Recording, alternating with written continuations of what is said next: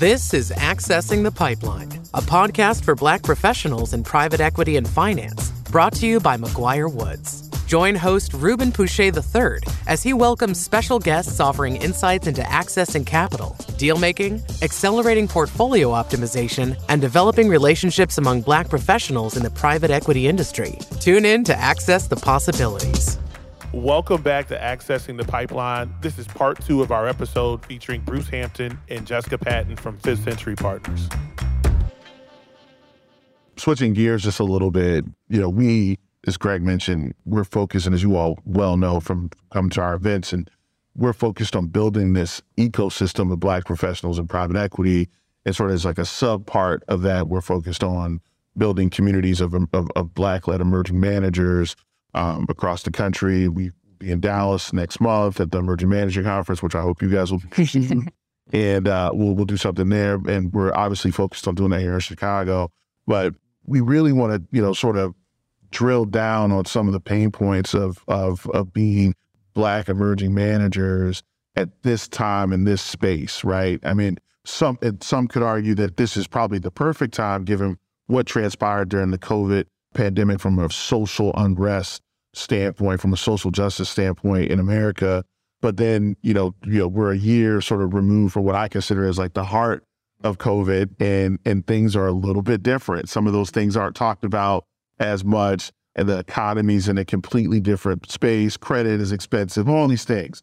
And so just really want to kind of drill down on some of the themes that you all saw develop when you were out on the road, meeting with LPs, and really sort of, just relising in the moment. Like, here I am, this young Black person doing what we traditionally don't see Blacks doing in this space, which is we're out fundraising. We are out, we're the people, we're the face of this business.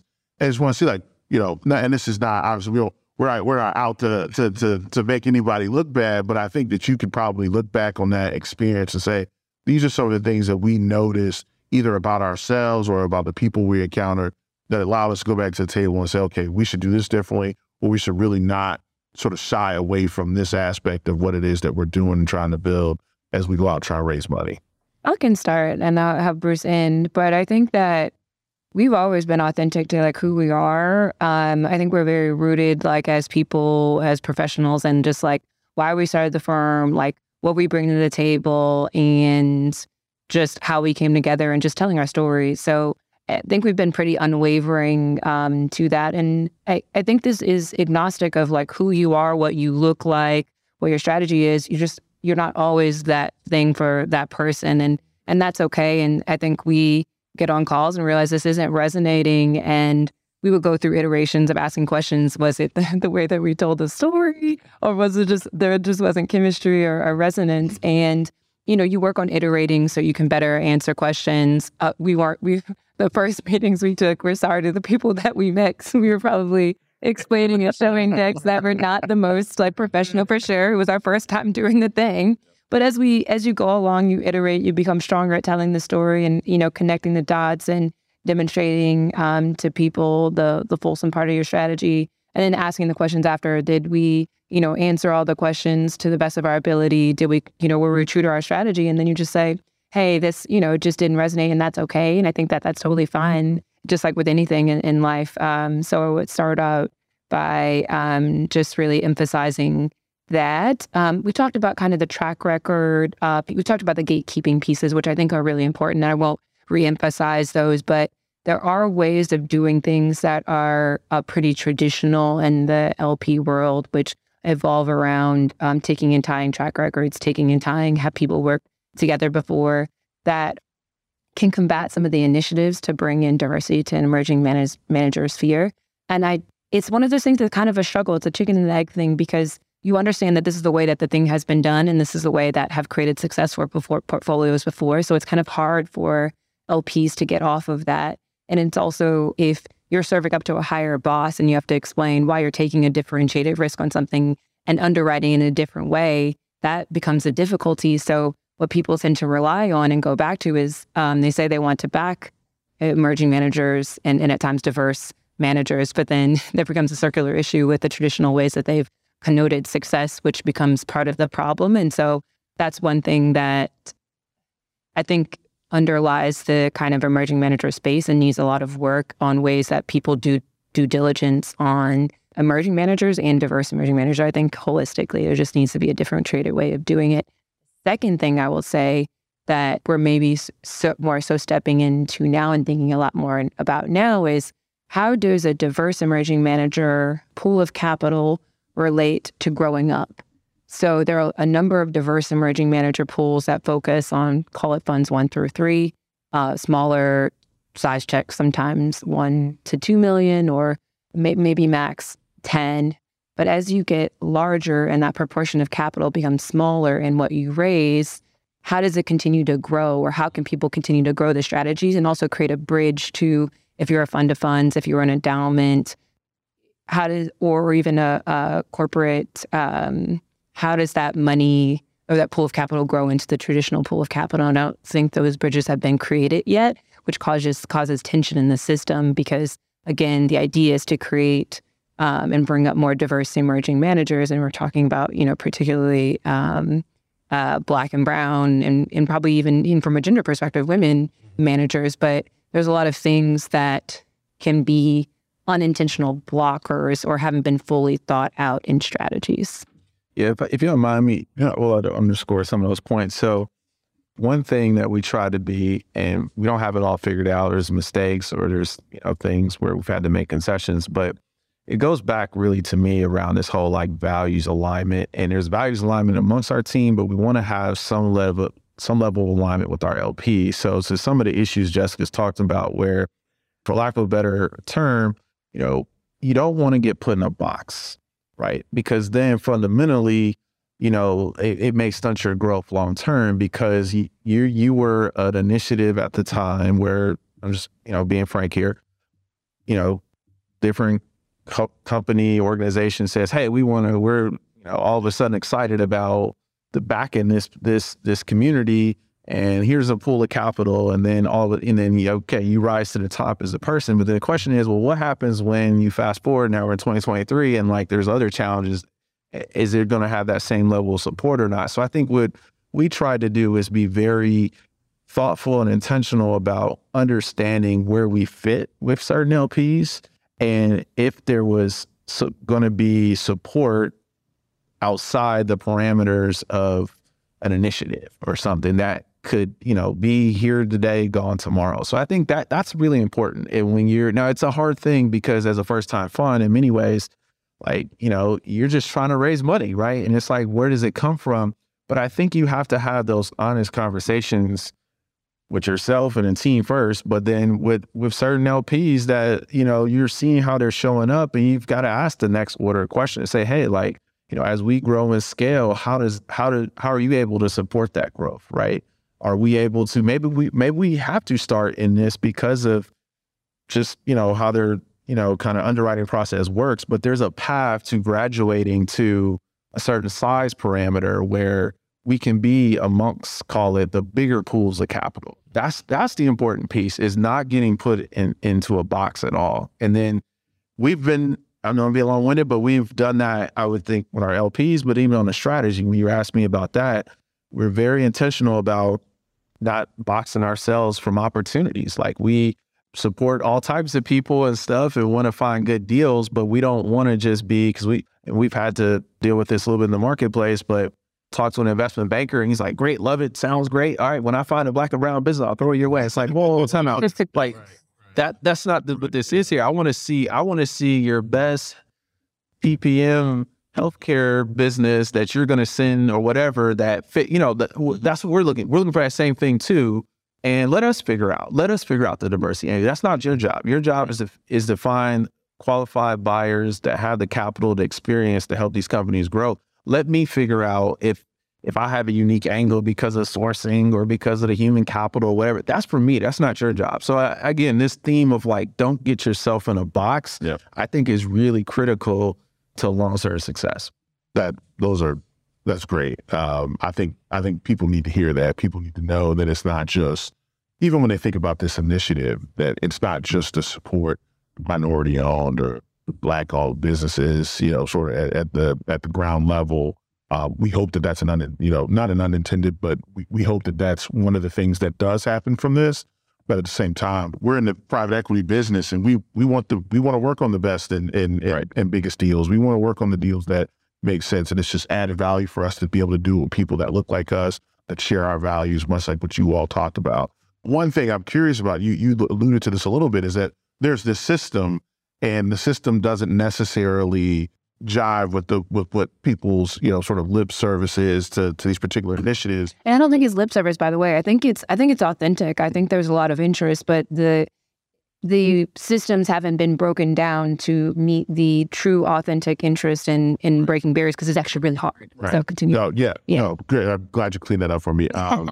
What are some of the unique ways that you've been able to mitigate the sort of gaps between this new commitment to impact and D&I and some of these other things, and the slower evolution of the systems to better support those initiatives and those desires to sort of look at not only emerging managers, but also diverse emerging managers as viable, successful, good investments.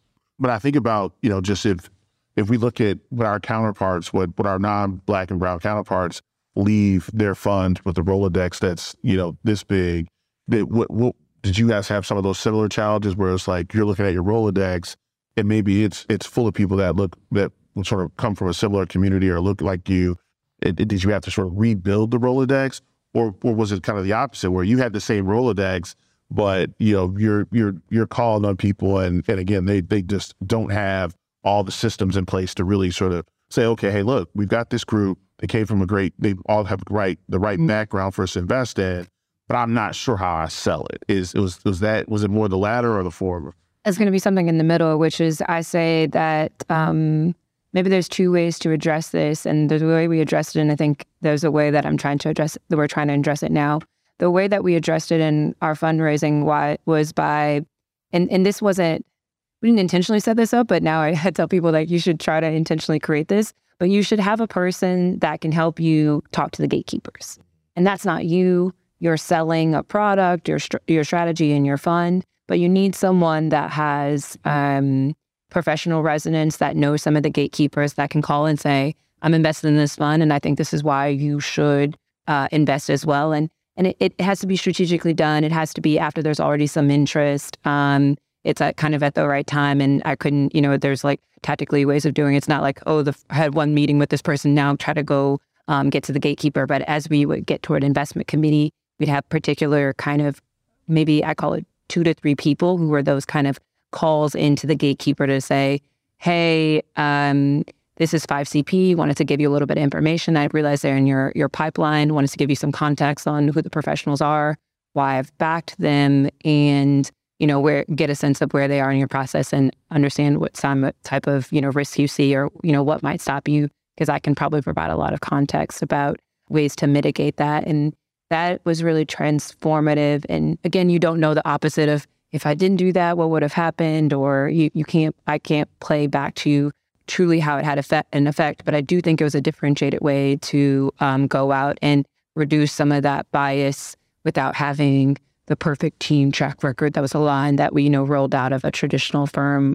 type of thing. And I've seen it be successful with other folks that have done fundraising. It's just by having that advocate. Because effectively, when you get to the highest levels, people are saying, should I invest in XYZ named traditional fund 15, or should I put more risky capital to work and invest in 5CP Fund 1, and you need someone to help to. And I think that, by the way, research proves that 5CP or whatever the emerging manager Fund 1 is a better investment to make, because first funds tend to just do better. Like there's much research that connotes that, but it's a safer bet to invest in brand name Fund 15, 20, because if that fund doesn't return, you as an LP isn't going to necessarily get in trouble. Like, oh, well, that one just didn't work out. It's okay.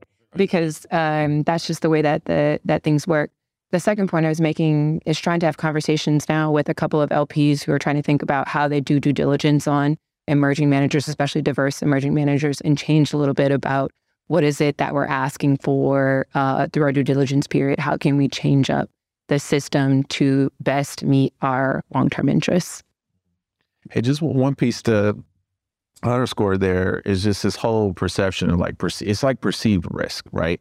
Because there's this thing of like, put aside whether you're a diverse fund or not, but emerging manager, oh, well, like, if I pick this person, then I might lose my job versus if I pick, this firm has been in for 20 years, like if it doesn't go well, no one's going to say, well, you picked the, right. But I actually think there a lot of data supports, earlier stage funds outperforming kind of the guys that have been there for a long time. So it really comes down to you've got to have advocates, just like in any point of your career, right? Well, on a personal level, you've got to have multiple people that can go to bat for you, that can add additional data. I mean, by no means are we want to go through the process. We want you to peek and poke and all that type of stuff. No one's saying that we're trying to circumvent, but it's also helpful when you've gone through that and some of those key issues come up when you've got other people that can advocate and say, hey, but, I hear you, but this is an outstanding group of people.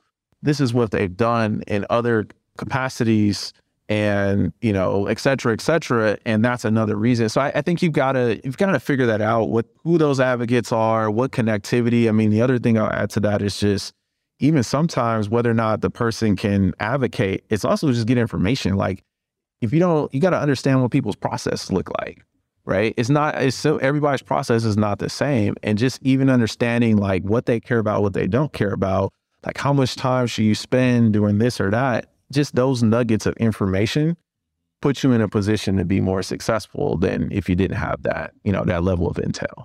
Jessica, you talked about this a little bit earlier, and I've heard you say this. We talked about this at dinner, is that you want to see other diverse managers in the space. What are some of the things that you all think as a part of this ecosystem can be doing to support other diverse managers? Like it doesn't just have to be you all at the top. There's enough room at the table for everybody. So what are some things we can do to support that mantra? Great question. I think continue having real conversations, continue to invite the variety of different folks because people will have different insights and see different parts of the market in ways that they were successful. I'd say probably related to our LP conversation, bringing more LPs to the table to assess like how they're thinking about things. And there's a variety of different managers or LPs that are thinking about diverse emerging managers, that are thinking about the emerging manager pool holistically and are balancing out the reality of different things, especially if they have exposure to both public and private markets. And so I think the more insights that you can bring from LPs to push to GPs to actually try to tap into some of the, real thing dynamics within different types of LPs as well, because we have a wide demographic of LPs, just like you have a wide demographic of GPs who are investing in different things. I think that could be really insightful. Yeah, Bruce might have others. Honestly, I mean, I think what you guys are doing is the right things, right? I think one is just the pure visibility, right? If you can't see something, it's hard to envision yourself doing it. So the more you can create a platform where people can see and hear from other people that were of similar age, similar background, et cetera, I think that instills more confidence in, okay, like, if that person can do it, or they had these same set of obstacles and were able to overcome them, then that gives them the confidence to do it. I think as Jessica said, again, leveraging your platform to bring together the different stakeholder groups, right? It's it's potential GPs, it's LPs, there's, other folks as part of that. So I would just say, just continuing to forward those efforts and have real conversations. I mean, a lot of folks, what we've learned, people will talk high level about some of these things and give you like high level advice, which is helpful. But I think it's when you get down 2 or 3 levels deep, when people really tell you like, okay, this is what they really need to be prepared for, or, this is how you really need to show up. That's the stuff that really, I think, allows you to have success. Awesome. Well, we're 2 or 3 episodes in on our podcast and tend to like to end them on a fun note, but in a way in which we can enrich the audience experience. We can give them some things about so they know you better, but also some tools that they can walk away with to enhance themselves as a professional. So I had a couple of sort of round robin questions. We'll fire away. You guys can decide and take some first, and we'll just rip through them real quick. So what's one book that you recommend that's been transformational for your career? I would say Unapologetically Ambitious by Shelley Archambault, which is a book really about in the canon of the lean in, but also Black professionals. Shelley is a woman that led a company called Metric and is the CEO of that company, Metric Stream. And she's just really thoughtful about what it takes to be successful and balance both professional and personal as a mother, wife, and just the work that it took her to get there. I think it's really strong. How about you, Bruce? Yeah, there's a book, and I'm blanking on the author, but read both of them. Essentialism and Effortless is really a leadership-oriented book, but the first around essentialism is really, to cut to the chase, it's more just about like, how do you prioritize, right? And I think in this world where there's a lot of personal and professional pulls on your time, you feel like you can get caught up in a tailspin of a lot of stuff. But if you go through a bit of a process to figure out like what for that day or that week or that month, whatever time period, just matters the most and is like absolutely critical, I think you're able to actually make a lot more progress across even things that are not core to, it's just, so it's that level of intentional just around your time and stuff that I found really helpful, especially as being a relatively new parent and having a company and all these things. So yeah, those are a couple of that. Let me take this one. I'm a bourbon guy. What cocktail best describes your personality? Wow. Wow. Well, I'll just speak on what I've been drinking. No worries. So historically, I haven't been much into tequila, but I've gotten into it lately, in particular mezcal. But then to your point on bourbon, I was always drink a lot of old fashions, just very easy to drink, kind of chill drink, So now I just merged the two. So I do mezcal old fashions, which I think probably speaks to like, I'm kind of a chill, laid back guy. Okay, have good conversation, but there's these flashes of, a little more substance there. Sometimes where I can have a little bit of fun or, kind of get out of my comfort zone. So I think that's probably best describes me. That's cool. I think my drink is gonna be French 75. Over the pandemic, really got into gin. A very random thing. I think a lot of people have exposures in college. This isn't a drink for me, but came back to it through a much more sophisticated palate. But the balance, I feel like gin has a herbaceous, it's like a good balance. It's just like both like easy, it's like kind of an easygoing, can be an easygoing drink, but also has a little spark in it, but also I think I have a bubbly, warm personality. And I think the kind of mix of everything in the French 75 is well balanced, it turns out, but it has all these components that are complex that I feel like really reflect the person that I am. Awesome. Excellent. All right. So this one's a bit taboo, but I'm always curious to hear everyone's response to it. But if you could have dinner with one person, dead or alive, who would it be?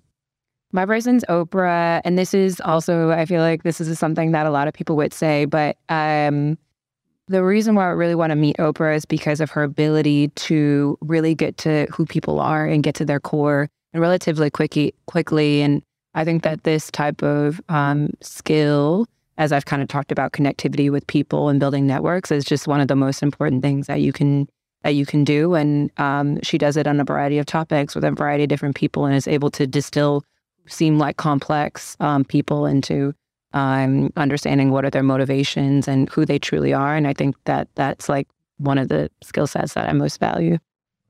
Roofs. All right. So I think the investor in me is going to say maybe Reginald Lewis. I've read his book and think about when the era in which, sort of he was coming up and trying to, make change and do some things for himself in private equity. I would just love to hear, like we were just talking about, just all the hurdles along the way, all the obstacles, all the different things. So just to be able to get like some of those insights, because we all know the like success side of it, but a lot of times you don't get to see the other side of the hand. So I'd love to just hear a little bit more into that. That could also be helpful for us, right? As we think about growing and scaling and having some of a differentiated strategy just to be better prepared for, for those obstacles as they come. You want to take this last one? Sure. Single best piece of advice you received from a mentor, personally or professionally? I received a lot of good advice, and I think it's all, specific to points in time, but something that really resonates that a lot of people have probably told me in a variety of different ways. So it wasn't like a nugget of time or whatever, but it's like kind of you're in the driver's seat. So if you decide something different or want to do something different, a lot of what I think people forget is like you are generally in control of your life. So if you want to go off and do something very different, or if you want to make a change, if like I want to talk to Bruce about changing the investment strategy of a particular idea, like I'm the person that can help like facilitate that. And I think a lot of what we go on, or for me, I'll speak to myself, but most very distinctly, is like a lot of my journey has been about trying to continue to come to conclusions of that. Is like, if I want to make a change, like how do I see that change? How do I get to where I want to be? How do I create that environment, whether it's like finding more mentors in the right networks, finding great people that I want to work with, building great teams, is that I have the ability to catalyze that. I just have to remember, like, I can control the temperature kind of in the car. But it's hard. It sounds so simple, but it's something that I harken back to a lot. No, that's a good one. I think I have some pretty simple, maybe goes back to like my prior athlete days, and this notion of like, almost like every day is an opportunity, but like each day you either get better, you get worse, you don't really stay the same. So it's really up to you to figure out like, what are you going to do today? And I think it's very easy sometimes to get caught into this, routine and pattern, or, fall victim to the circumstance or whatever. But you really, back when I was playing sports, I literally used to have that written in my locker. So every day I went out to practice, I'd be like, okay, like, you got to face this when you get back in here and ask yourself, did I get better today or I got worse, right? I didn't say I either got better or worse. And I think having that mentality each day and pushing yourself to say, okay, like irrespective of the context or circumstances, the barriers or whatever, did I get better? And it could be something small, right? It could be a challenge to yourself of like, wow, I want to get better at networking today. Let me reach out to 2 people that I, from my past that I probably, just haven't connected with. So you just got to find whatever that is. And I'm a big believer in like these incremental gains is what leads to long-term success. So if you can just take that approach each day, you may look up at the end of the year like, wow, like I've actually come a long way because I, kind of incremented my way to whatever objective I'm trying to achieve.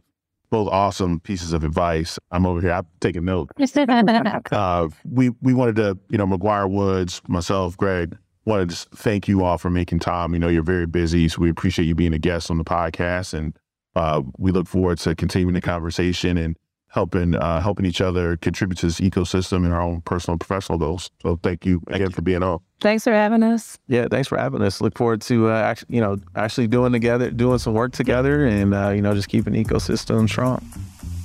Thank you for joining us on this episode of Accessing the Pipeline. To learn more about today's discussion, please email host Ruben Pouchet III at rpusha@mcguirewoods.com. We look forward to hearing from you.